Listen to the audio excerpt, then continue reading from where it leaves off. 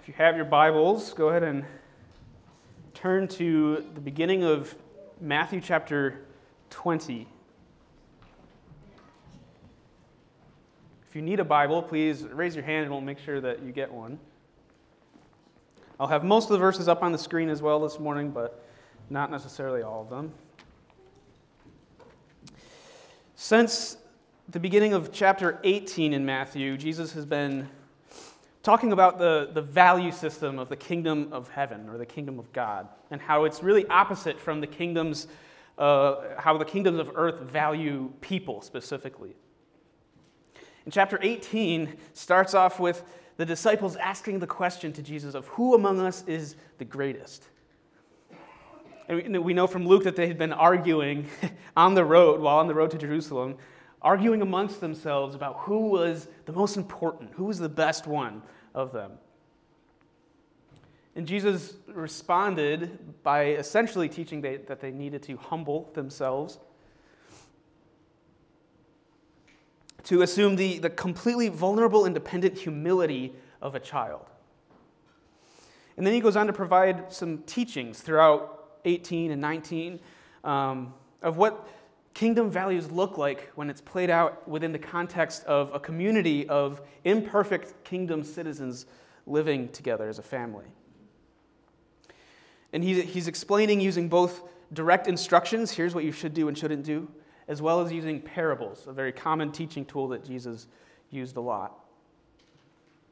How a community should be characterized by humility and purity and accountability, respect for each other, mercy and forgiveness towards each other, and love. And these values really should apply to every relationship in every aspect of life, from our friends to our neighbors, to coworkers, to spouses, parents, children, even to those who we might consider enemies, those people who would be against us.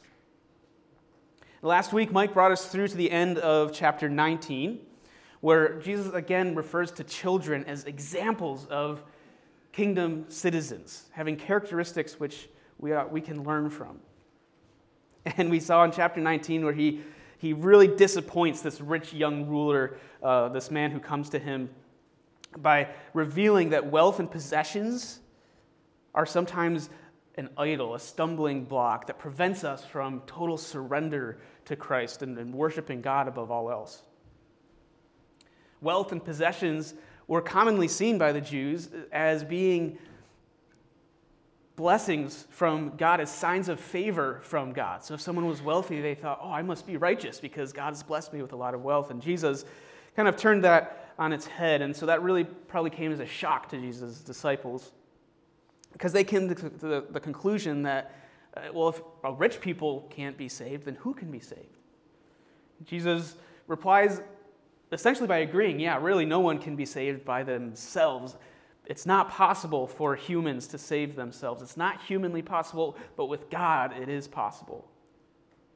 Humans cannot enter the kingdom on their own merit, by their own power. But in verse 26 of chapter 19, Jesus makes the profound statement that with God, all things are possible. Now, if you had been paying attention to the whole story of the Bible throughout Scripture, what God had done in Israel throughout the generations, this statement really shouldn't come as a surprise. We know that God is capable of anything. But in this context, the implication is not just that God is powerful, that yes, he can do anything. It's that he has chosen to save humanity. He can do anything, but he's chosen to save humans, to personally open the gates to his kingdom to all who are willing to enter, whether or not they deserve it, by becoming human and revealing the kingdom through his life and his death and resurrection. So with people it's impossible, but with God all things are possible. And chapter 19, ends with this statement, this teaching about the kingdom in verse 30. Many who are first will be last, and the last first. He's explained this, the meaning of what he means by this so far by using the example of children and a parable of sheep and a shepherd who goes to find a lost sheep. So now when we come to the parable, and we have another parable in chapter 20, and it's a direct follow-up to this statement in chapter 19. And it's another explanation of the value of humility in the kingdom of God. one of many parables that Jesus uses to describe the kingdom of heaven, using experiences which would have been very common to people of his day, very relatable. So the people listening to him would have found this parable very relatable. It might not be as relatable to us, so it takes a few more steps to really understand what he's getting at. In this case, at the bottom line, it's an illustration of how an attitude of entitlement or superiority amongst believers has no place in the kingdom of God.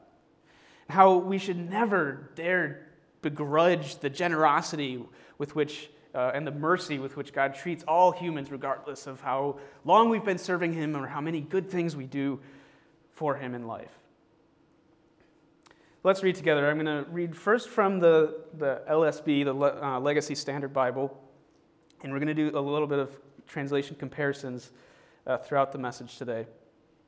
Well, let's read through the whole thing. For the kingdom of heaven is like a landowner who went out early in the morning to hire laborers for his vineyard. Now, when he had agreed with the laborers for a denarius for the day, he sent them into his vineyard. And he went out about the third hour and saw others standing idle in the marketplace. And to those he said, "You also go into the vineyard, and whatever is right I will give you." And so they went. Again, he went out about the 6th and the 9th hour and did the same thing. And about the 11th hour, he went out and found others standing around. And he said to them, "Why have you been standing here idle all day long?" They said to him, "Because no one hired us." And he said to them, "You go into the vineyard too." Now when the evening came, the owner of the vineyard said to his foreman, "Call the laborers and pay them their wages, beginning with the last group to the first."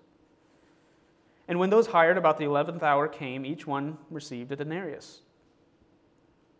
And when those hired first came, they supposed that they would receive more, but each of them also received one denarius. Now when they received it, they were grumbling at the landowner, saying, "These last men have worked only 1 hour, and you have made them equal to us who have borne the burden of the day and the scorching heat." But he answered and said to one of them, "Friend, I am doing you no wrong. Did you not agree with me for a denarius? Take what is yours and go, but I wish to give to this last man the same as you. Is it not lawful for me to do what I wish with what is my own? Or is your eye envious because I am generous? So the last shall be first, and the first last." So this passage is a really good example of when it can be very helpful to compare different translations when we're reading in English. So this is, again, the LSB I just read from. This is a very traditional, literal translation. And it's pretty transparent to the original language. They try to translate things word for word as much as possible. So that means it also translates units like measurements and currencies and time using the original units like denarius, or using the 6th hour and 11th hour. Does anyone have anything else other than denarius in your translation for the amount of money they agreed to? Anyone? Throw it out there. Everybody has denarius? Usual wage. Okay, yep. How about for those units of time, or the measurements of time throughout the day? Does anyone have anything other than like this 3rd hour, 6th hour?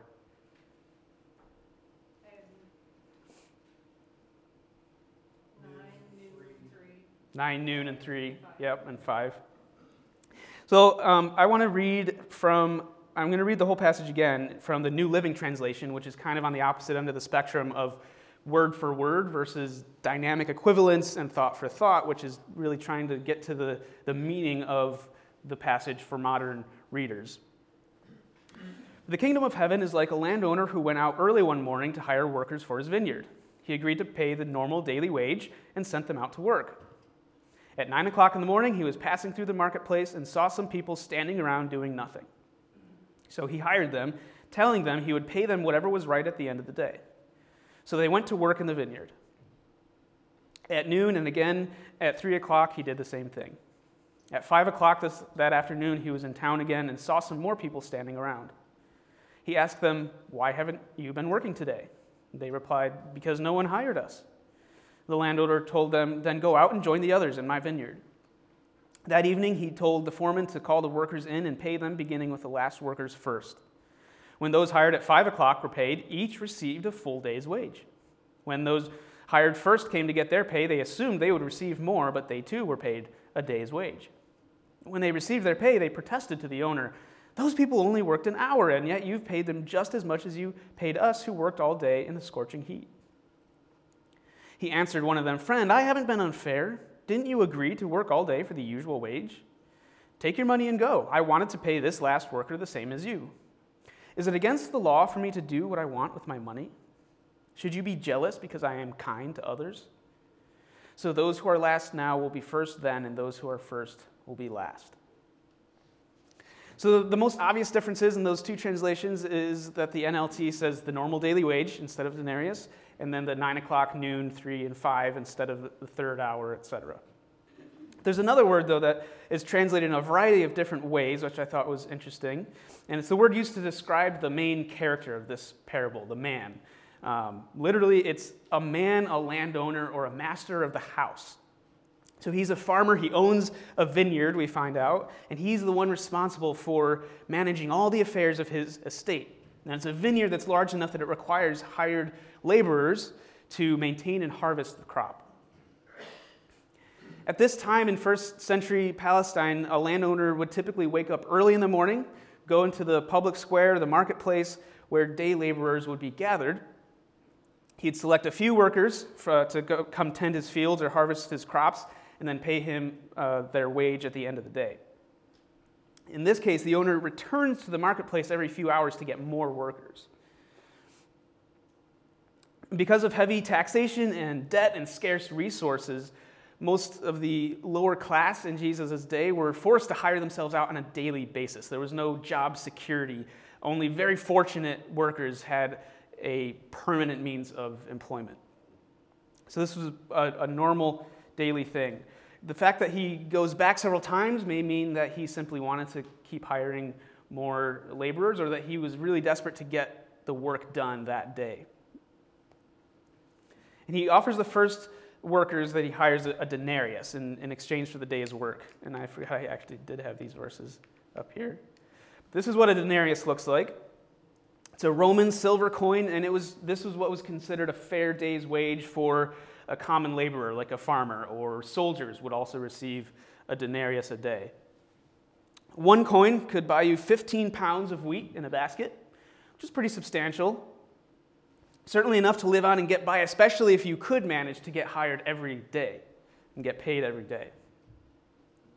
On the coin, if you can tell, there's some lettering. There's an inscription. There's some letters that say, "Tiberius Caesar, son of the divine Augustus." Essentially, the Romans' claim was that Caesar was the Son of God, a claim that would have really rung with irony to this true Son of God, Jesus. And that inscription is going to come up again later in the story of Matthew when Jesus is asked about paying taxes to Caesar. So why in the story is it a vineyard? Well, again, like with all of his parables, it's a reference to something common and relatable to his listeners. Vineyards or grape farms were among the more common agricultural establishments for that region at that time. Still are a lot of vineyards in that region. But the image of the vineyard is also significant because Israel is symbolized as God's vineyard throughout the Old Testament, even in the verse we read during the music time. And Jesus is going to use this analogy again later in Matthew. We see in Psalm chapter 80, Israel is compared to a vineyard that had been saved and protected, only to later be plundered. It says, "You removed a vine from Egypt. You drove out the nations, and then you planted it. You cleared the ground before it, and it took deep root and filled the land. The mountains were covered with its shadow, and the cedars of God with its boughs. It sent out its branches to the sea and its shoots to the river. Why have you broken down its hedges, so that all who pass that way pick its fruit?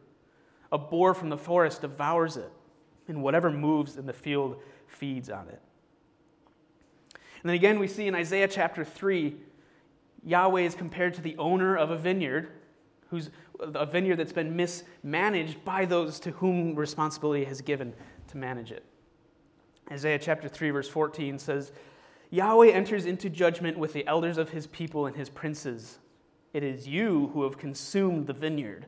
The plunder robbed of the afflicted is in your houses. He's accusing them of basically eating their own supply, self-sabotaging what has been trusted to them. Again, in Isaiah, in chapter 5, we find this song of lament for Israel. Isaiah sings this song using the same imagery of a vineyard.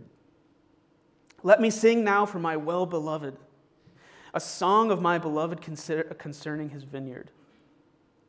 My well-beloved has a vineyard on a fertile hill. He dug it all around, removed its stones, and planted it with the choicest vine. And he built a tower in the middle of it, and also hewed out a wine vat in it. And he hoped for it to produce good grapes, but it produced only worthless ones. So now, O inhabitants of Jerusalem and men of Judah, please judge between me and my vineyard. What more was there to do for my vineyard that I have not done in it? Why, when I hoped for it to produce good grapes, did it produce worthless ones? So now let me tell you what I'm going to do to my vineyard. I will remove its hedge, and it will be consumed. I will break down its wall, and it will become trampled ground. I will lay it waste. It will not be pruned or hoed, but briars and thorns will come up. I will also command the clouds to rain no rain on it. For the vineyard of Yahweh of hosts is the house of Israel, and the men of Judah his delightful plant. Thus he hoped for justice, but behold bloodshed. For righteousness, but behold a cry of distress. So in this parable, in this passage in Isaiah, it's a song of lament for Israel and a pronouncement of judgment against them by Yahweh. And again, we see Jesus using this common theme, this common image in this parable to describe God's kingdom. Jesus is comparing himself to the landowner, the owner of the vineyard, while the vineyard and its workers are God's people and the workers of the harvest. Remember, his disciples had been arguing about who was the greatest among them. And these disciples would be counted among the first workers of the harvest when it comes to making more disciples. They were the first ones. And as the first, this parable is meant to humble them and recognize God's mercy as something that's given equally to all and not to be weighed in amounts and compared from one person to the next.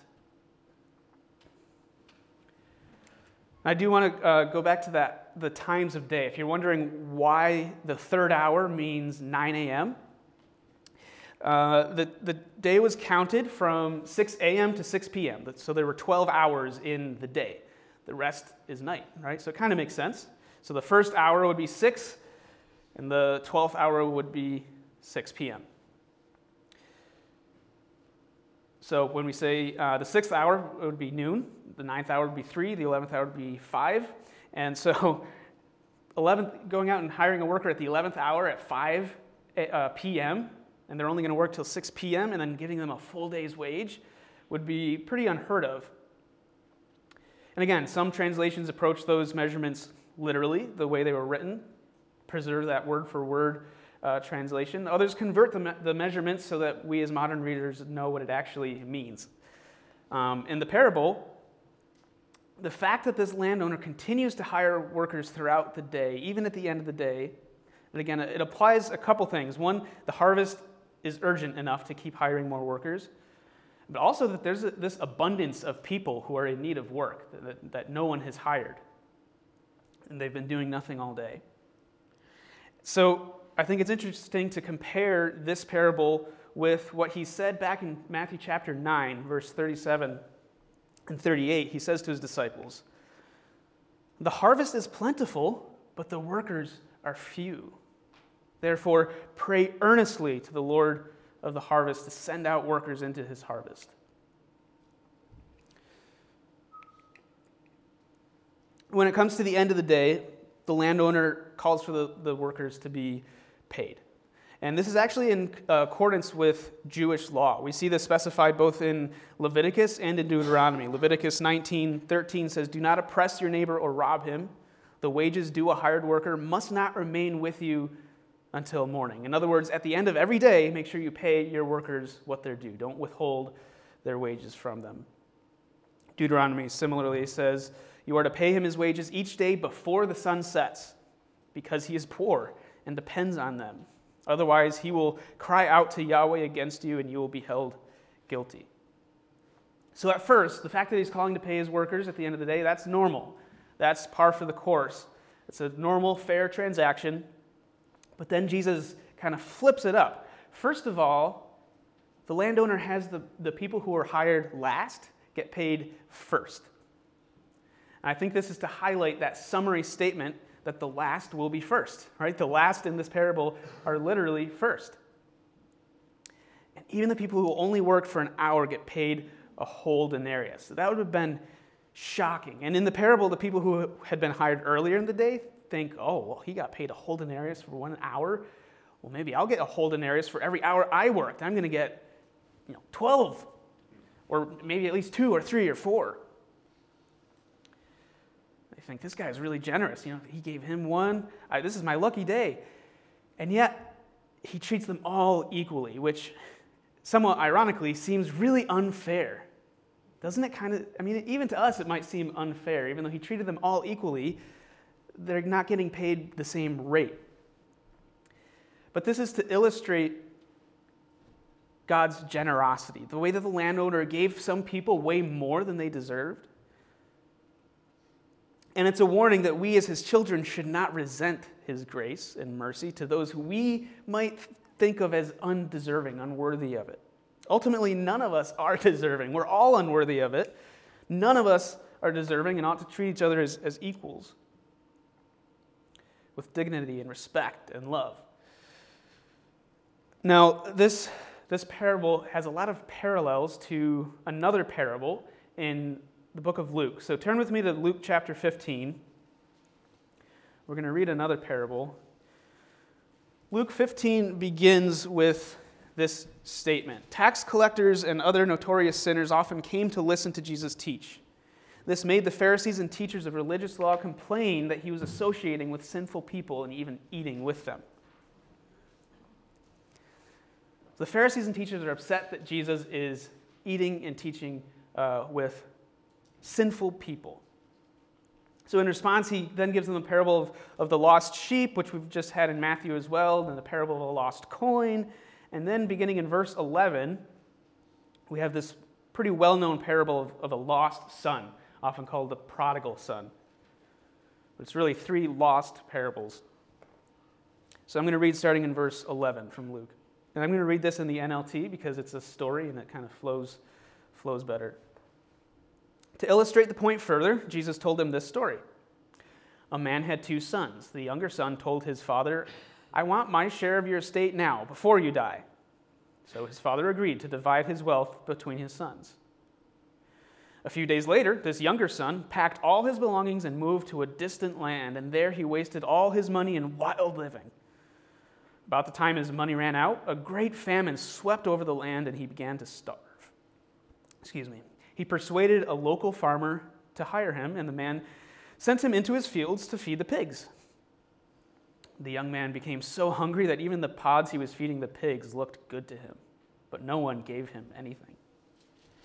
When he finally came to his senses, he said to himself, "At home, even the hired servants have food enough to spare, and here I am dying of hunger. I will go home to my father and say, 'Father, I have sinned against both heaven and you, and I am no longer worthy of being called your son. Please take me on as a hired servant.' So he returned home to his father, and while he was still a long way off, his father saw him coming. Filled with love and compassion, he ran to his son, embraced him, and kissed him. His son said to him, 'Father, I have sinned against both heaven and you, and I am no longer worthy of being called your son.' But his father said to the servants, 'Quick, bring the finest robe in the house and put it on him. Get a ring for his finger and sandals for his feet, and kill the calf we have been fattening. We must celebrate with a feast, for this son of mine was dead and has now returned to life. He was lost, but now he is found.' So the party began. Meanwhile, the older son was still in the fields working. When he returned home, he heard music and dancing in the house, and he asked one of the servants what was going on.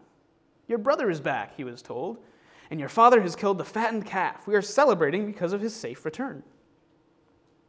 The older brother was angry and wouldn't go in. His father came out and begged him, but he replied, "All these years I've slaved for you and never once refused to do a single thing that you told me to do. And in all that time, you never even gave me one young goat for a feast with my friends. Yet when this son of yours comes back after squandering your money on prostitutes, you celebrate by killing the fattened calf?" His father said to him, "Look, dear son, you have always stayed by me, and everything I have is yours. We had to celebrate this happy day, for your brother was dead and has come back to life. He was lost, but now he is found."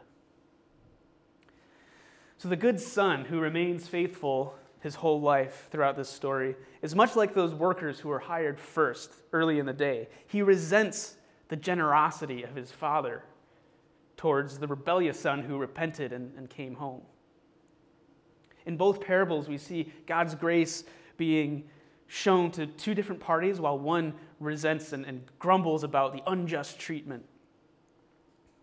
It's also similar to that image of the one lost sheep, who when found is celebrated more than the 99 who remained safe.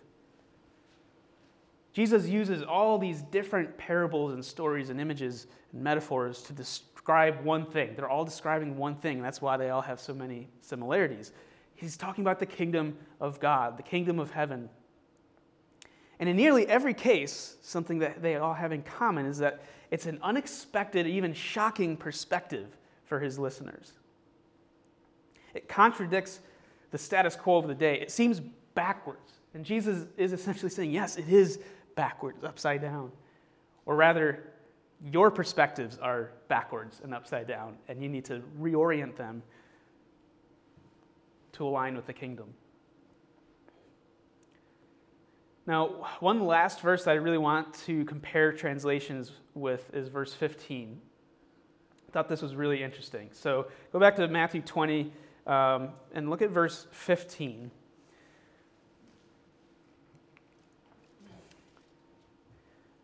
In the LSB, it says, "Is it not lawful for me to do what I wish with what is my own, or is your eye envious because I am generous?"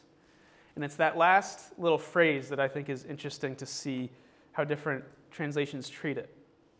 The LEB, the Lexham English Bible, says, "Is your eye evil because I am generous?" Okay, it's a little different. The Good News translation, which is similar to the New Living Translation, says, "Don't I have the right to do as I wish with my own money, or are you jealous because I am generous?" Most translations, I looked at probably a dozen different ones, they almost never translate this phrase completely literally word for word, because it's an idiom that would generally be lost on modern readers like us. The most literal translation I could find, does anyone actually have a King James Version or a New King James Version? You do. Do you mind reading this? Oh, you have it on your phone. That's kind of cheating. That is the version I prefer, though.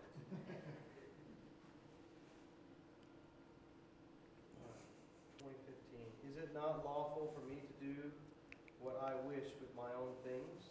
Or is your eye evil because I am good?"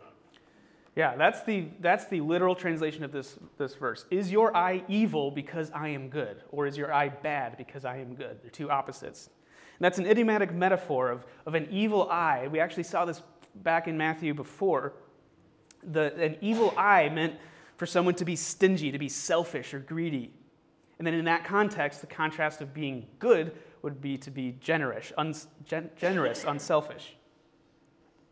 So most translations make some sort of effort to kind of reveal the meaning of that phrase. So many will put the literal word in the footnotes. It'll say literally evil and literally good.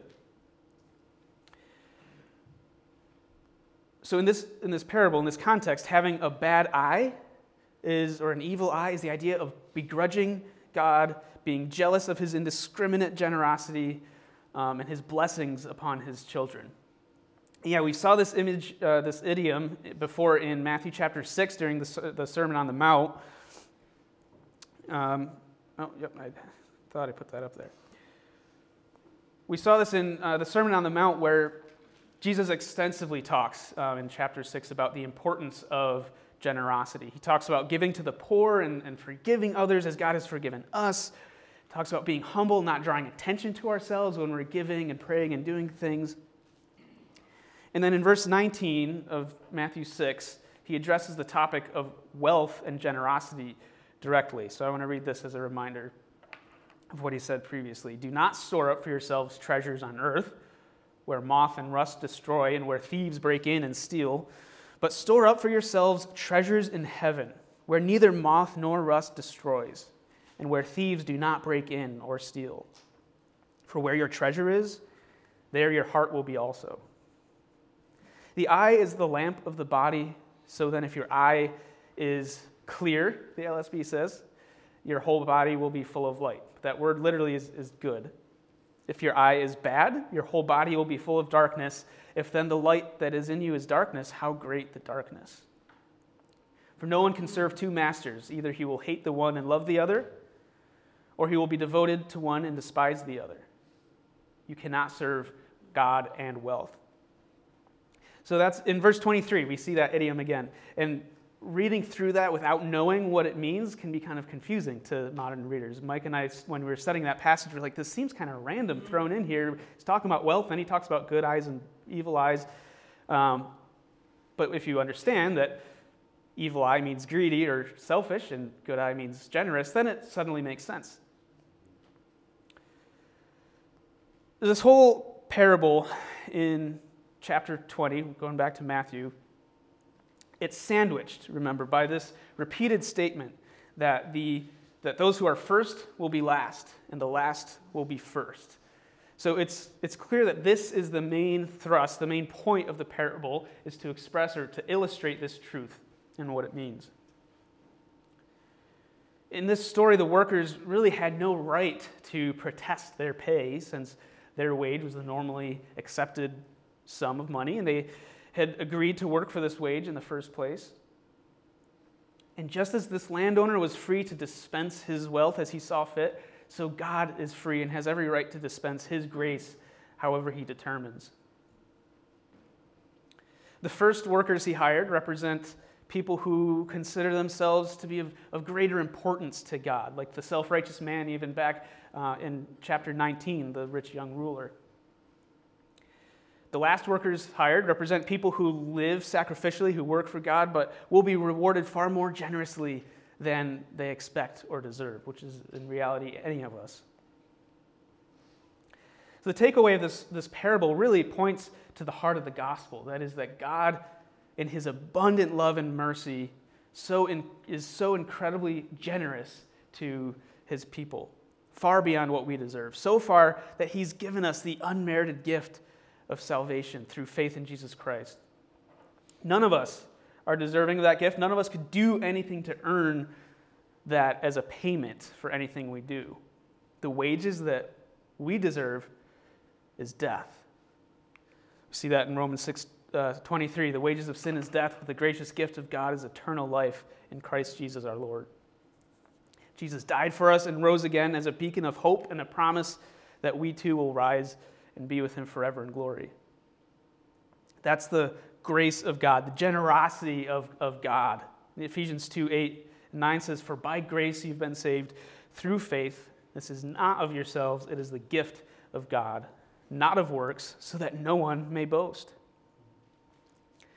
So because none of us have earned salvation through works of righteousness, we can't even think to begrudge God's mercy and blessings upon another brother and sister. Rather, we should be aiming to reflect God's generosity and selflessness, not just with money, that's part of it, but with our whole lives, being merciful and gracious, never jealous or selfish or greedy. As Christians, as images of Christ, who is himself the perfect image of God, we should be the shining examples of God's generosity, both to the world and to each other within the church in every aspect of our lives. That's what